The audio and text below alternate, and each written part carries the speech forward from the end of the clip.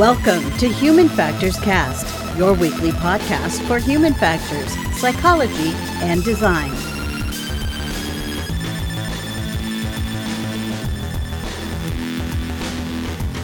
Hey, what's up, everybody? It is June 17th, 2021. This is Human Factors Cast, episode 210. We're recording this live. I'm your host, Nick Rome, joined by Mr. Blake Arnsdorf. Hello. How are you, Nick? There he is. I am good, Blake. Just a quick programming note before we jump into the news tonight. Just a quick follow-up to last week's show. We do have our most recent deep dive out there on the internet waves for your consumption. So please check that out. And we do have just a couple more spots left in our digital media lab. If you are interested in helping out the show or want to get involved, we do have a couple spaces left. So please feel free to reach out to us. All right. Well, we know why everyone's here. I think that was the quickest intro I've ever done. So let's go ahead and get into it.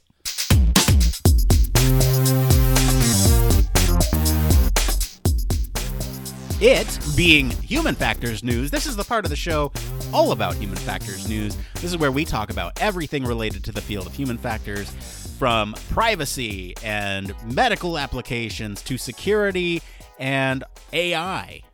This story has a little bit of everything in it. As long as it relates to the field of human factors, it's fair game. So, Blake, what do we have up this week? Up this week, we're talking about how computers can predict our preferences directly from our brains. So, a research team from the University of Copenhagen and the University of Helsinki have demonstrated it's possible to predict individual preferences based on how a person's brain responses matches up with others. So, this could potentially be used to provide individually tailored media content, and perhaps even to enlighten us a little bit about ourselves or our own preferences. So we have become accustomed to online algorithms trying to guess our preferences from everything from movies to music to news and shopping. This is based not only on what we've searched for, looked at, or listened to, but it's also on how these activities compare to each other. Collaborative filtering is a technique that is used to kind of identify these hidden patterns in our behavior and the behavior that our responses kind of elicit. But what if algorithms could use responses from our brain rather than just our behavior? It may sound like science fiction, but a project combining computer science and cognitive neuroscience has showed that the brain-based collaborative filtering is indeed possible. So by using an algorithm to match an individual's pattern of brain responses with those of others, researchers from both of these universities were actually able to predict a person's attraction to a not yet seen face.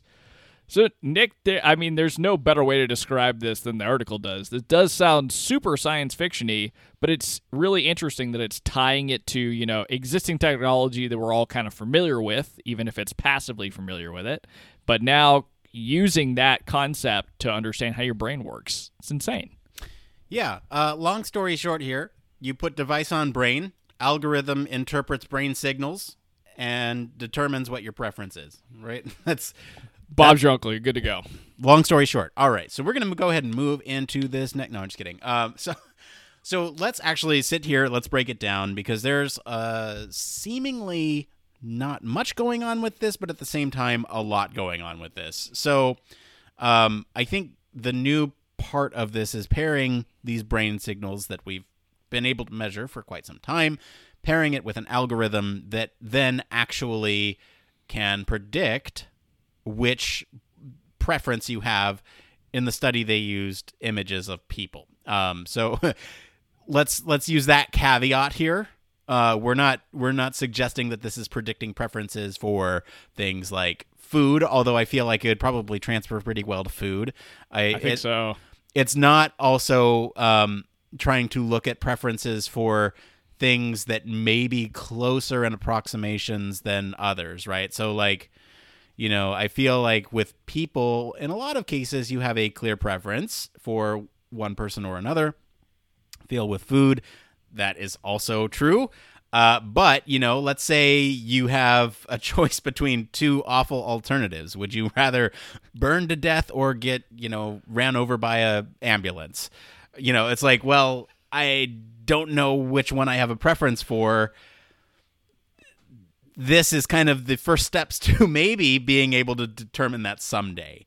Well, that's an interesting comparison, right? Because that's exactly what the article is talking about, is that it's kind of getting away from just behavior-based decision making or information gathering, and now it's using a little bit more than that. So it's not like based on what you're currently doing. It's, I guess, based on just electrical inputs and how that translates into what preference or choice you might make. So it's getting, I think, a little bit more predictive, if you will, instead of just like suggestions based off of old behaviors. Yeah, predictive is a loaded term, and it's a strong claim. And so let's make sure that we're talking about this appropriately. And the article suggests that they're predicting now what your preference would be based on your brainwaves. And up to this point, we're detecting these preferences, and I realize there's a typo in our little caption there. I'm going to fix that really quick. We're detecting these preferences, and now this article is suggesting that we are now predicting these. So it's kind of a leap to go from detection to prediction, but I think it's an important one because this is kind of that first stepping stone to that.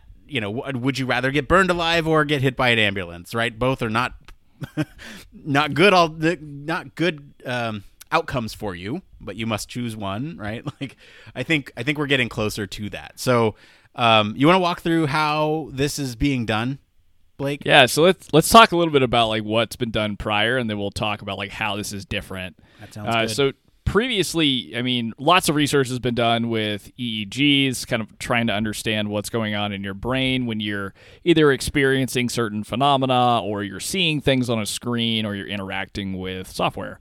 In this case, a lot of what's typically used, and I feel like this is definitely something you see a lot in psychology work, because it's like recognizing faces. So as children, we start to like recognize what emotions are and things like that through stimuli in our environment. So having something like this is kind of a nice baseline. And we've been able to, in the past, of course, kind of understand what happens in the brain firing-wise and what parts of the brain are activated and kind of make associations or correlations between what that means. But in this case, we're now kind of putting that on steroids in some cases in terms of the data analysis part. So by adding an algorithm or putting machine learning behind this, we're actually able to understand a little bit more based on this study what that electrical activity means when you're detecting faces even before you see something. So before you're actually able to make a behavior, it's almost judging what that behavior may be. So that sounds pretty convoluted, but ultimately, it's in some ways intuitive, right? Because if you're able to collect brain signals, if you were able to analyze them and see patterns over time, you might be able to kind of start to see trends or understand potential behaviors before they actually happen. So that's the quote unquote predictive part that we're seeing.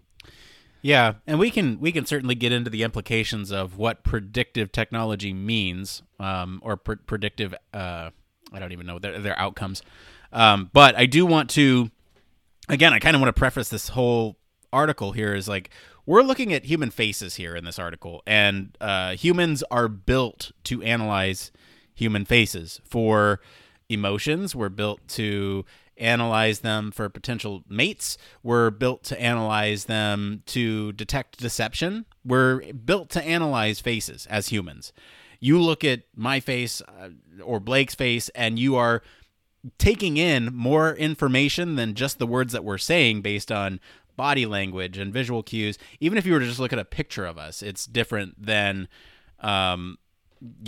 just hearing our voices. And so, keep that in mind. I feel like it's a stretch to apply this in a broad stroke, and this is a great first step. And we can, like I said, we can certainly talk about the implications here, but I think it's interesting that they used faces because it's kind of one of the most primal sort of brain functions that we have is to detect friend or foe, to detect deception, that type of thing.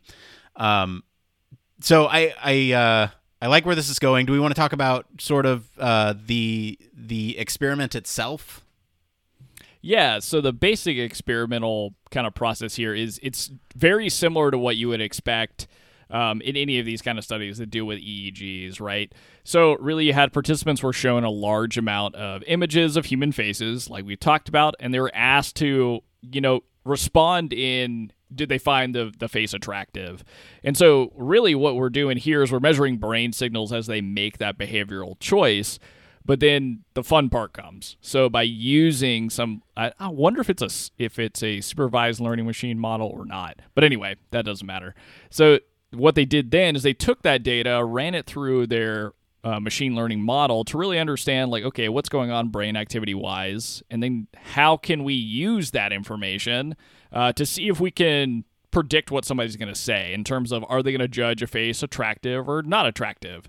And it looks like, based off of this study anyway, they were able to predict with some pretty good relevancy what people were actually going to say here. So by taking all that brainwave data, analyzing it, they could understand on a person-by-person basis what those preferences were going to be for faces.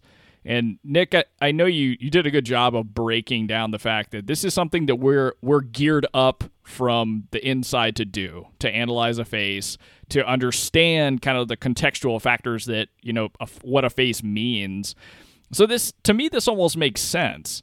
That yes, you would be able to probably predict a response by like recording electronic signals, but also at the same time, you may even be able to yourself predict how you would respond to this kind of stuff. But I think the wider applications that they're trying to say are coming from this are really where they're kind of getting the most bang for their buck out of the story. I agree, and we can kind of talk about the application, right? I do want to mention that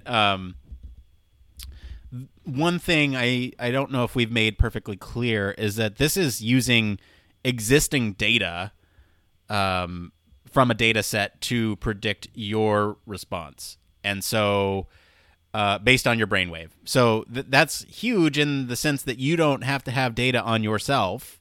Obviously, as you get more data to this algorithm, it will better predict your preference. But to begin, you don't even need data on yourself for the system to kind of come up with something where they're predicting, right? Isn't that kind of incredible, though? Because, it does mention that there is a little, partially the algorithm was taking in that participant's data, but the fact that it's like an amalgamation of a lot of different data points from various people and still being able to see a predictive quality, in this case for face attractiveness, approval, or not in some cases. That just kind of blows my mind. Yeah, it's nuts that they don't have to compare this against your own previous behavior or previous responses. And so that, I think, is the biggest thing here, is that they're taking brain signals and they are predicting what you will do based on a larger data set of brain responses. And so that in itself is really important. But let's talk about some of these applications here, because I think once you get beyond a primal function to detect faces, there can be some pretty significant implications here. And I think we can even start at face detection, right? I think like let's think about dating apps or something like that, right? So I can imagine a world where they're using these attractive faces to test this technique, and you could apply this to dating apps in the future, and it's like, well, you can almost. I don't know what the data looks like, so I'm speculating here, but is there a way to determine strength of preference? I have a strong preference for this person, and then maybe those results come through on the other end and say, hey, someone's got a strong preference for you. And how do you message that to make it not creepy? And, there's all these issues with it, but can you imagine this type of thing being applied to a dating app where maybe it gives you two images and it detects what preference, or even to get you started, it shows you a series of images of people on the website and builds up your profile. Again, this study doesn't need that history, but the more data it has, obviously, the better it's going to be. It gives you kind of this setup, and then it will only recommend people that fall within your preference. And that's a very shallow way of looking at it, but at the same time, it's going to make these dating websites and applications money ultimately, because it's like, hey, and we can talk about the fact that this technology is not miniaturized and it's not readily accessible right now. They anticipate within the next 10 years is what the study says. But think about that application in the future, right? Like, is that a paid tier where you could pay, they send you a device, you put it on, and you get access to those preferred profiles based on your response? Well, that's like the cool thing about this whole type of study. I've got like two things I'm going to try and keep in working memory here, but the biggest one, write them down. Write them down. The biggest one being like what you just said, right? So what implications does it have for the future? Well, not only does it have like impacts on applications as we know it, but could you imagine that there's something built into a wearable like glasses that would be able to collect this information on you continuously and enhance however in 10 years we're viewing the next mobile device, whether it's like glasses on your face or some kind of combination of a phone and wearables, whatever. I mean, it means that there's going to be a lot more expansion of technology to really understand not just your preferences, but, I'm not even sure this is the right word, like biometric data at an electrical signal level. So there's a lot of opportunity from just a tech development wearable perspective too, on top of science like this. The one thing that you really sparked when you were talking about like a dating app, and this is something I don't know a whole lot about. I've had the fortunate experience with a lot of students through Design Lab who have talked to me a lot more about TikTok and its algorithm, and how good it is in terms of the recommendations of content that it provides you in a curated format. So it would be interesting to know, like, with a more powerful algorithm or more powerful, machine learning model that's already been developed, how that enhances, the capabilities that you can predict and provide people with things that they want or things that they may even need. With this electrical signal data being pumped in. So I think this article does a pretty good job of calling out, like, this is really getting that personalized level of different types of things you'll experience from a media perspective, potentially, very honed in for sure, even if you're not aware that you're interested in some things. Yeah, I think you made a great callback to wearable technology. So if you haven't already, go listen to last week's episode and check out the deep dive on that, because it goes into a lot more depth on the wearable situation right now and kind of creating those biometric markers. Now, I want to jump into, so we've kind of taken the direct application, right? Dating websites is kind of like an obvious extension of this research here because we're looking at faces. Now, I want to talk a little bit broader, and then we'll go even broader than that. So, like, let's think about people who are concerned with privacy, right? It's a big conversation. And so if this was a requirement for certain things in the future, and I'm being fairly ambiguous there, we can talk about what these things are. Would it be necessarily would these things need to be so beneficial that it outweighs the risk of privacy? Do you trade off privacy for convenience or lower prices or anything like that? Kind of like the rewards card system where you give them your information, you give them your email so they can send you deals and bring you back in at the cost of, or I guess at the benefit to you at lower prices. And so, is that what does that trade-off look like somewhere in the future, right? What do you think, Blake? Yeah, I mean, so you're almost paying with your electrical brain signals to help somebody else get, better information about you, preferential data. It's like that. It's the whole problem probably that we experience with privacy and use agreement terms. So really understanding what you're signing up and allowing to have happen.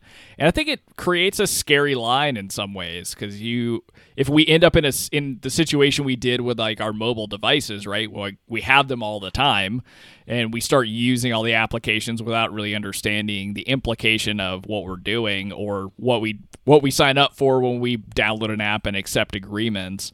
Same thing could happen with any kind of wearable tech, where if you're not really clued into what you're signing up to do and you're not reading through guidance, you could have a lot of your privacy in some ways hacked or hijacked. So it does come with a pretty big cost.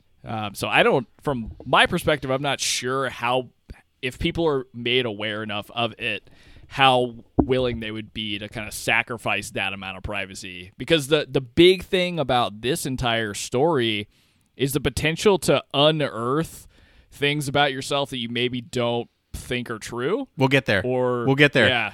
So that's the big problem. For sure. Those are a couple other points I want to make. I do just want to quickly talk about privacy. One more thing here is that there's the whole question of whether companies and I guess if entities, let's just call them entities, if entities will take advantage of this data.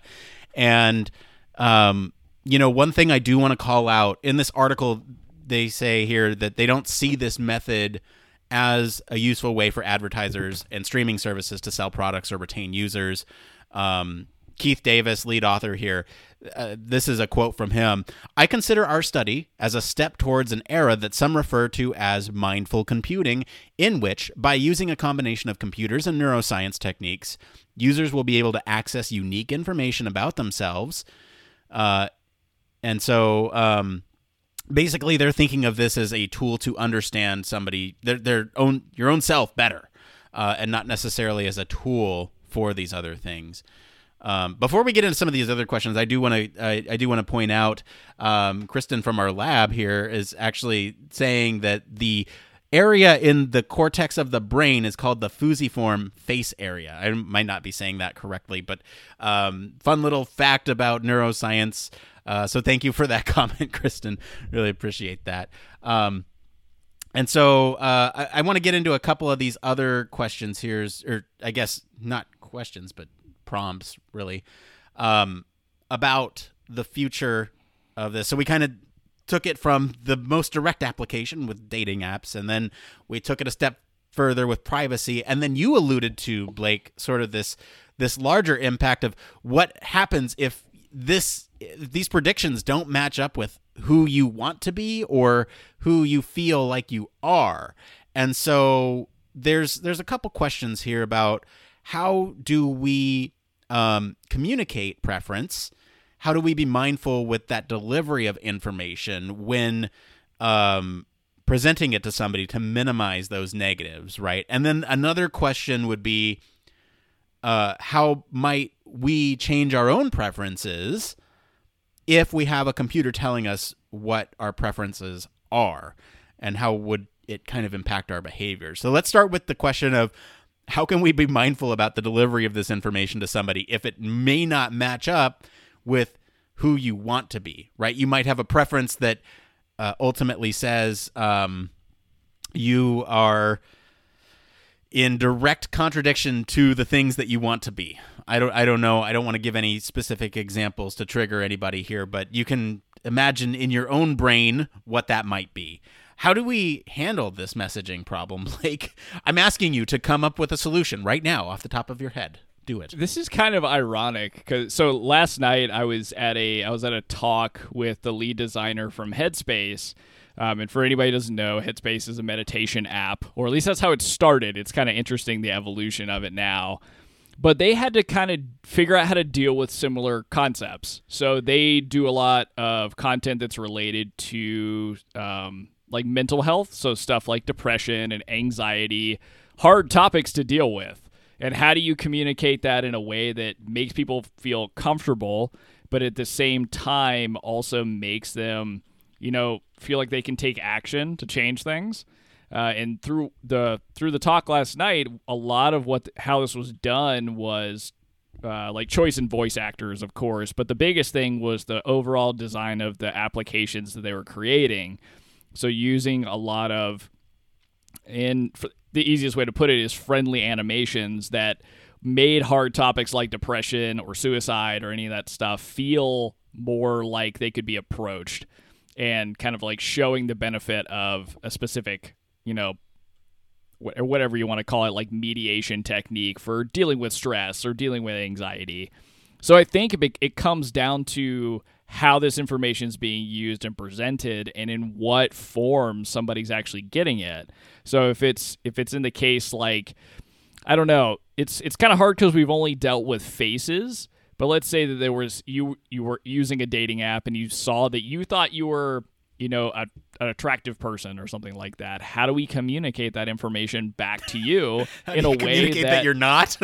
Well, how do you communicate that maybe you don't fit or you're not like people that you're attracted to are not necessarily always attracted to you? So how do you communicate that in a way that helps kind of somebody either understand themselves a little bit better? So maybe there's personal sides of it or whatever it may be, but there's a lot of potential in this data that they're gathering, right? Because there's a lot of capability to have actionable insights about yourself that you maybe cannot uncover consciously without doing a lot of self-work.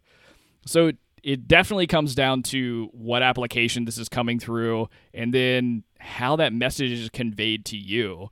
Because at the end of the day, you have to be the one to accept, is this your reality, right? And it's kind of hard to understand, like, what this is taking my brain signals and basically telling me that I have different opinions or different thoughts than I actually do. And then what do I do with that information? So providing people also with actionable steps to correct behavior if they want to, or deal with it if they need to. It's a weird line to try and walk, for sure. Yeah, messaging is insanely important, and I think that is going to be a real challenge.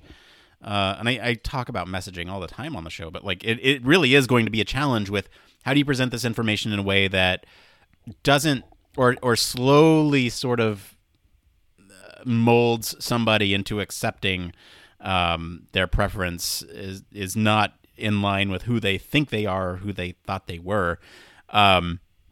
And so, there's a couple things going on, right? There could be the instance where this is not who I want to be, and then this is not who I think I am. And that one, I think, is a little bit more scary, where you have this disassociation between your preferences or what you thought was your preference and what your brain is actually saying. And that might lead to a lot of people being confused, that cognitive dissonance, like that, that's... So yeah, I think messaging is important, but then also sort of the understanding how it came to that sort of conclusion as well, right? So not only the result, but how it got there as well, so you can understand sort of the algorithms that are taking place. Like it's really confusing because you can look at something and go, that makes no sense to me. How did you get that from my brain waves? But if you're able to say, well, this P-wave detector is actually going to result in 95% of the time this, that, the other thing, this may not actually be your preference, but this is what we predict your preference is going to be. And so the communication piece is not just the outcome, but also the process of getting to that outcome so that people have trust in this algorithm. And we've talked about trust in automation before, and this trust in this algorithm is going to be hugely important because who controls this algorithm, is there racial bias built into it? Those types of things are going to have a large impact on whether people trust the outcome of these things. And so, yeah, there's a lot going on there. The other question I want to talk about here is if we have a computer telling us what we predict or basically who we are, then how does this impact our behaviors going forward? Do you have any speculation on that piece? Yeah, I don't know, because if you understand that there's technology out there that's going to be able to predict your behavior, what would you do if you knew that was the case? So would you act in a different way consistently to project your own type of bias of who you want it to be? So would it have influence on people's behavior? I think that's probably the biggest one. Now, in terms of like having something like this that can do that, I mean, I feel like that just makes stuff like AdSense, on top of steroids. And so it in some cases it's gonna be, seamless like a lot of technology can be to the end user. But one thing that I don't know if you could even really change what you would be able to do with this type of information, I'm completely unsure of. Because if I knew that there was something out there that could predict the way that I think, and I happen to knew something specifically that I had learned from an algorithm like this, would it make me actively change my own behaviors? Probably, if it was something I wanted to fix, but I'm not really sure how it would impact my like day-to-day, if you will. Yeah, I think you kind of alluded to it at the beginning. It was like what I was understanding was, is this a fake it till you make it situation where if you know that the algorithm is going to provide some outcome, do you behave in a different way than to change the predicted outcomes because that's who you want to be? I don't know. That's a good question, and I don't really know how to answer it, and I think it'll be a while before we actually have that data of how these types of predictions will affect our social interactions and behaviors going forward. But I think this all comes back to sort of that mindful computing that lead author pointed out here, is kind of a way to understand ourselves better, and using it as a tool. And maybe that is the intervention. Maybe that is the way in which we change our behavior, is to see, oh, you actually, prefer this thing, when in fact, I don't want to prefer that thing. I want to prefer this other thing. And so maybe that is the intervention to where you start changing your behavior to start preferring other things. And I'm being fairly ambiguous here because this could apply to a lot of situations. One thing from the chat here that I do want to bring up, question is, do you have speculation on how brainwave detections could be racially biased? And yes, I mean, we've talked about on the show before sort of algorithmic bias and how sort of algorithms can have racial bias, especially in things where you have like facial recognition technology, and that's why a lot of cities and laws are being passed to ban facial recognition until we have a better understanding of them until later. And I can imagine a very similar situation here where, let's say, all of your test subjects are white, and so maybe you are only comparing preference of test subjects against a white data set. And so not necessarily have, you have a black participant or something, and they react to images differently. And we just don't have enough data in the data set to distinguish between, all that comes with differences in race, ethnicity, and culture, right? So that's, I think, the biggest danger with some of the racial bias being inherent or included in some of these algorithms. Blake, any thoughts on that? Yeah, I think unfortunately, it's just a problem that machine learning has to deal with before we can really assume that any other technology that's built on top of it is going to have any different outcome. Because it's especially here, because we're talking about not only are we looking at your brain signals or waves and how you're reacting to situations, it's meant to be an aggregate of a bunch of different others. But those other pieces, if they're not well-rounded, if it's not from a diverse set of people, then you're going to get a whole bunch of kind of specific trends. If it's like from a similar population of people, them all reacting to the same stimulus, it's not going to be, a well-rounded piece of technology until it gets, enough data that it's actually taking into account a lot of different types of people's preferences and actually able to do trend analysis in a way that, is more personalized for you, which is what I'm imagining it eventually becomes. Is if the data set gets large enough, what it really starts to do is this whatever they called it. It was like collaborative or some type of filtering that they talk about. Yeah, it's called collaborative filtering. This is what I think ultimately ends up happening. Is it's going to take the largest data set that it has access to. Let's say that this was globally deployed at some point. And then it's really going to do a lot of the comparison pieces and prediction based off of, I think, just your brainwaves and some of your behaviors. So until like that data set behind it is big enough there's definitely going to be a lot of just bias in it, just based on purely the information that it has access to. And that's a giant problem in computer science that people have not figured out how to get around yet. So I totally agree. I think there will be a lot of potentially racial bias, but a lot of bias in general in the data, just until we kind of figure out how to make more nuanced decisions for machine learning models and different approaches to machine learning. Agree. Good question. All right. Well, I think any other closing thoughts on this one, Blake, before we move on?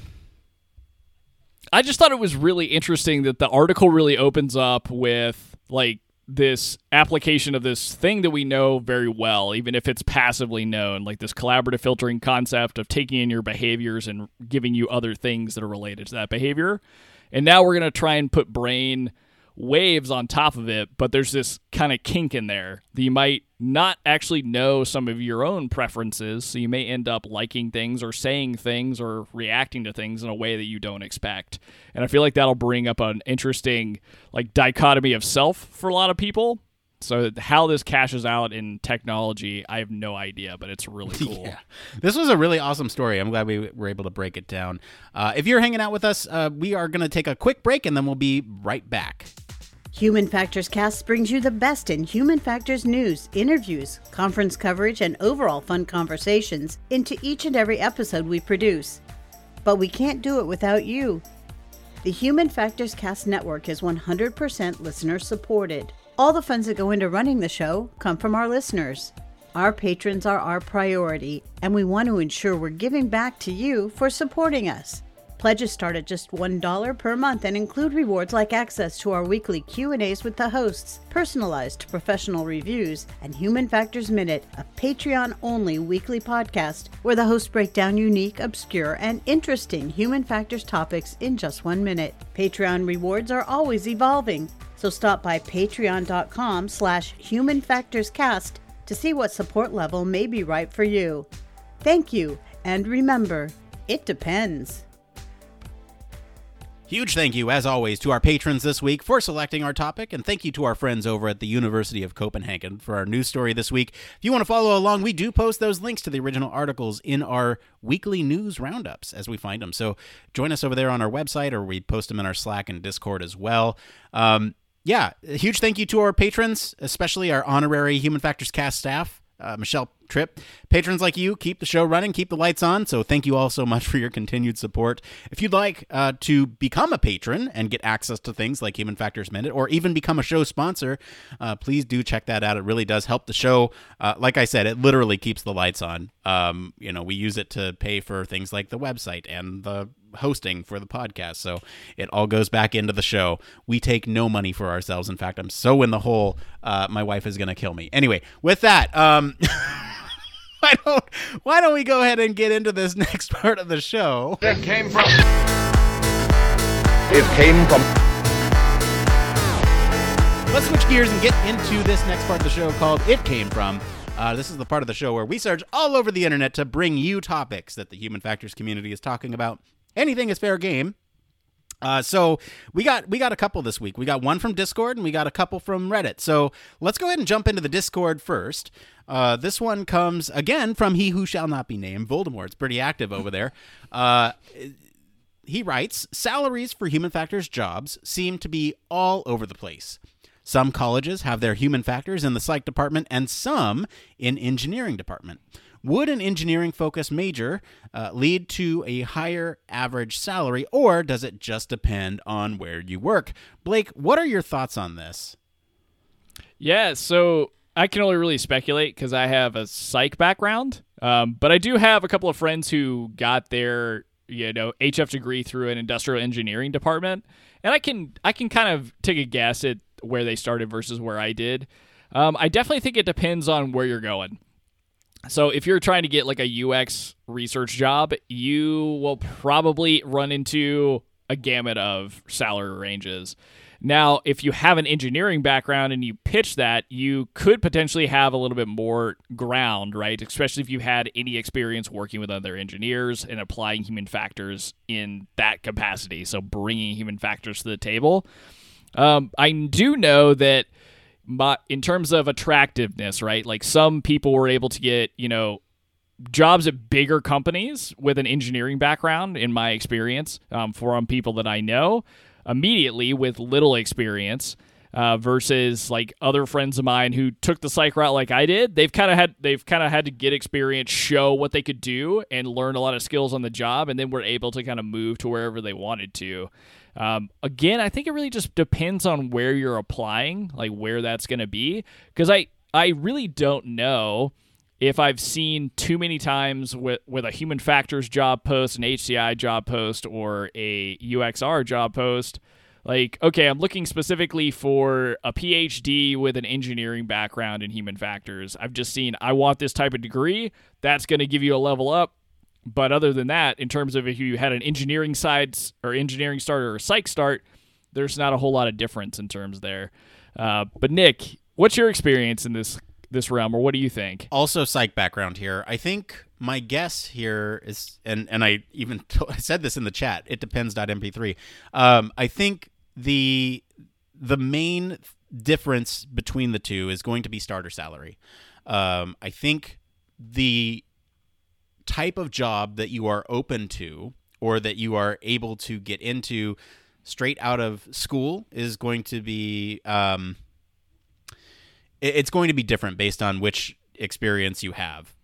With an engineering degree, I feel like you probably have access to higher tier or higher salary jobs right out of the market, where a psych background may not have that.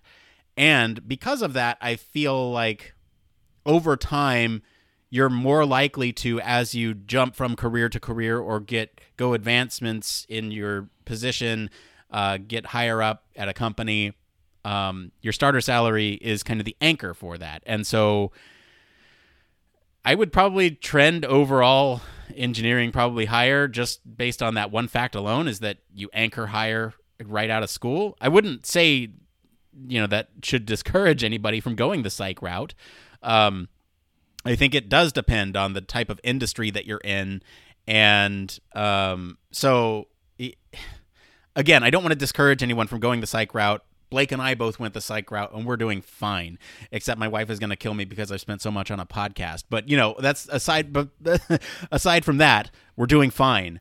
I think there's one other community comment here that I do want to bring in. This is from Bearilla, also in our Discord. They say, in my experience, in engineering plus human factors leads to a higher salary, at least in the defense industry. Outside, you may be able to gain some more traction with a side of UX. So again, it just kind of depends on which industry you're going into and kind of what on-the-job training you get if you are from a psych background, and sort of what you make of your engineering degree if you come from that background too. So it just depends. And it's not a great answer, but it's a good question that I know a lot of people have. So we wanted to make sure we talked about it on the show. Any other closing thoughts with that one there, Blake? No, I mean, I think for those that may be on the fence about which one makes the most sense, I definitely agree. I think engineering may give you the starter salary that you're looking for, if that's like a real thing to be paying attention to when you start. But I think in terms of which one makes more sense to do, I would just look at the programming content for whatever degree and see which ones align with your interest more. Yep. Because you may find that the engineering stuff just really excites you. Or you may find that there's like psych sides and like the data analysis part there that focuses heavy on quantitative, may be really interesting as well. So I think I would weigh all that stuff kind of in the balance. Yeah, I think one more comment on this. I think they give you different skill sets. Engineering gives you a skill set of how to approach a problem from a practical perspective. It also gives you skill with writing very objective things like requirements, and so that can really help out. I think psychology gives you a more loose toolkit of being flexible with how to approach a problem. And these are broad generalizations here. I'm not trying to say all programs are like this, but at least I know they kind of approach problems in a different way, and they complement each other very well, which is why human factors is kind of the perfect confluence of both, kind of industries. And so take that with what you will. Anyway, let's get on to this next one here. Thank you, Voldemort, for that question. This next one, What made you decide to take up HCI? This is from the the HCI subreddit, but we'll go ahead and apply it towards human factors. This is from Advanced Page. They go on to write, I'm just curious on how you end up taking up HCI or human factors in this case. What inspired you or motivated you to take this path? Blake. Here we go. This will be fun. Origin story. We'll make clips out of this, I'm sure. So just a little background of myself, and I feel confident that I can say this now because it's been so many years. So I am a failed aerospace engineer. Like, that was my background. That's what I went to school for originally. Like, that was what I was going to do. I was going to go work on planes at Boeing.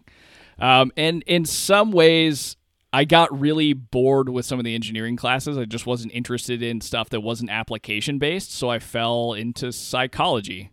Funny enough, through somebody who I actually have worked with recently. He used to be a professor at Auburn, where I went and got my undergrad. But so I was on the track to go get a PhD in animal learning science. Luckily, my advisor at that point, she looked at me and said, I know what you were doing before this. You have a passion for how things work and machines and computers. Like, I really don't think you're going to be happy doing animal learning psychology with me, even though you're, one of my proteges or whatever. And she recommended this thing I had never heard of. That happened to be human factors. And so I looked into it because I didn't know what it was. It wasn't like now where I have friends that have, bachelor's degree in HF. But when I looked into it, the program that I ended up finding and getting inspired by was California State University Long Beach's program, which had a very deep connection with aerospace, specifically NASA.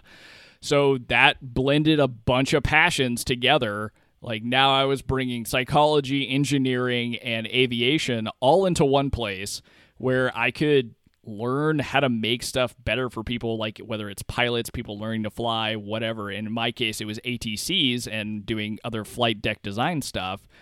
But it was just an awesome blend of all the things that I, by happenstance, had fallen in love with as I went through school. And so human factors was just a great way for me to kind of find a career, I guess is the best way to put it. But definitely came upon it by accident completely. That's kind of how I got here. How about you, Nick? That's Blake's origin story. Mine is actually surprisingly similar to yours, and it's funny that the best mentors are the ones that steer you in the direction, even though it's kind of against your will. So, or not necessarily against your will. Anyway, but my point is, my origin story is kind of like this. It's almost like a failed social psych student, where I was in social psych and I couldn't really find.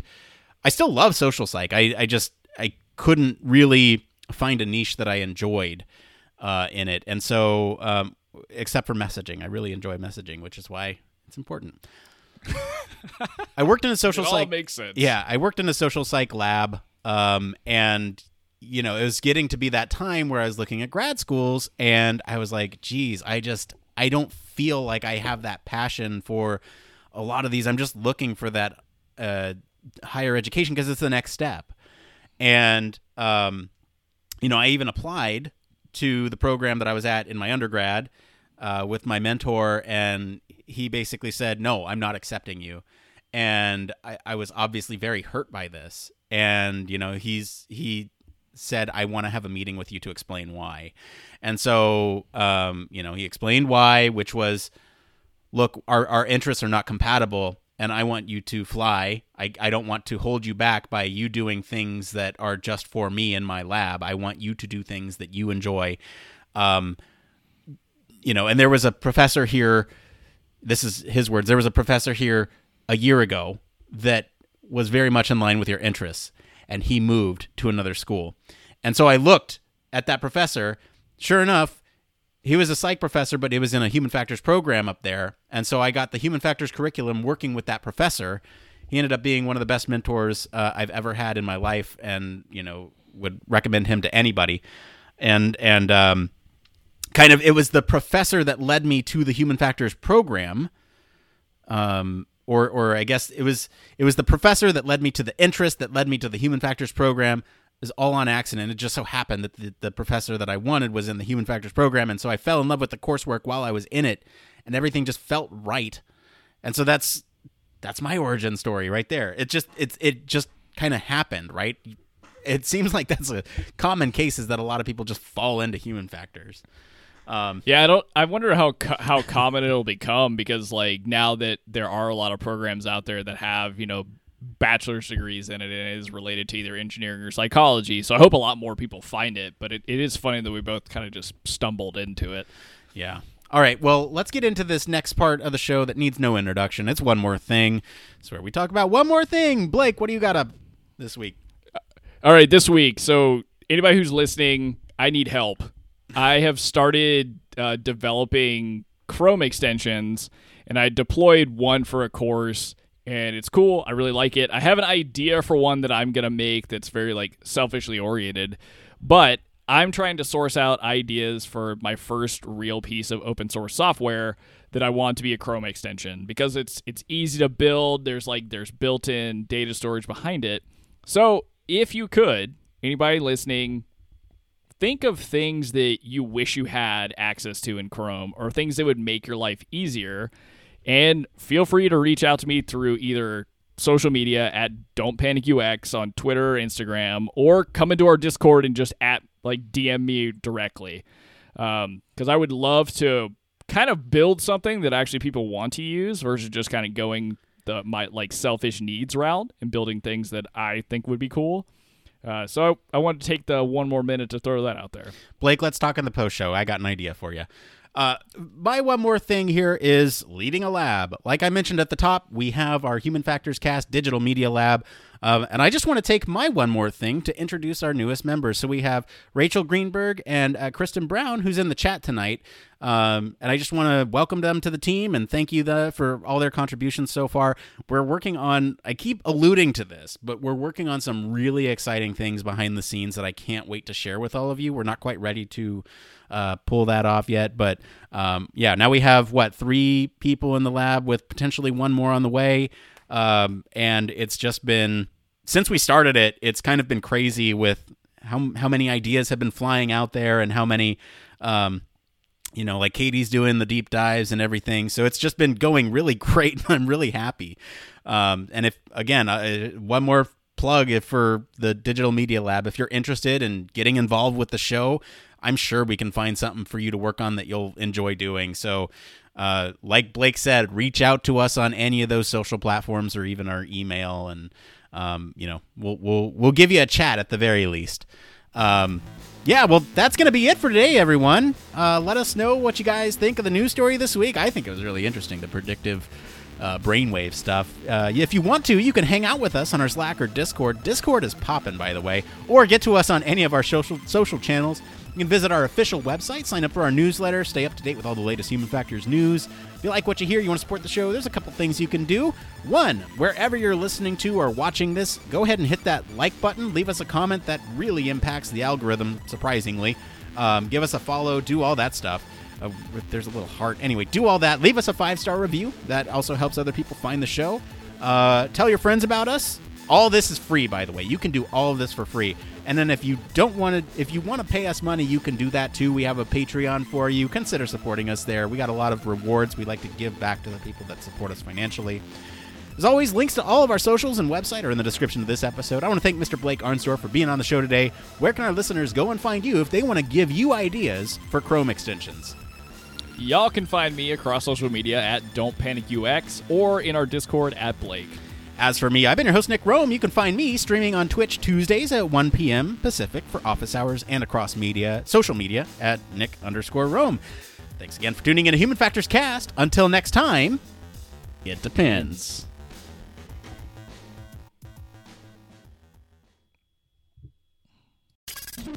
Spacecraft, railway locomotives, nuclear submarines, healthcare, jet aircraft, these are all examples of highly technical systems and organisations, and all have one particular thing in common. They all involve humans. Humans who want to do amazing things and are using technology to achieve them. They all have something else in common. They have amazing people ensuring that the users who are involved can do what they need to do, are safe when they do so, and have the optimum user experience. These people are Human Factors practitioners, and on 1202, the Human Factors podcast, they talk to me, Barry Kirby, about what they do. sharing their career paths, highlighting their ideas and best practices, and fundamentally raising awareness of our discipline. Find us on 1202podcast.com, on social media, and on your favourite podcast directory, because it's more than just common sense.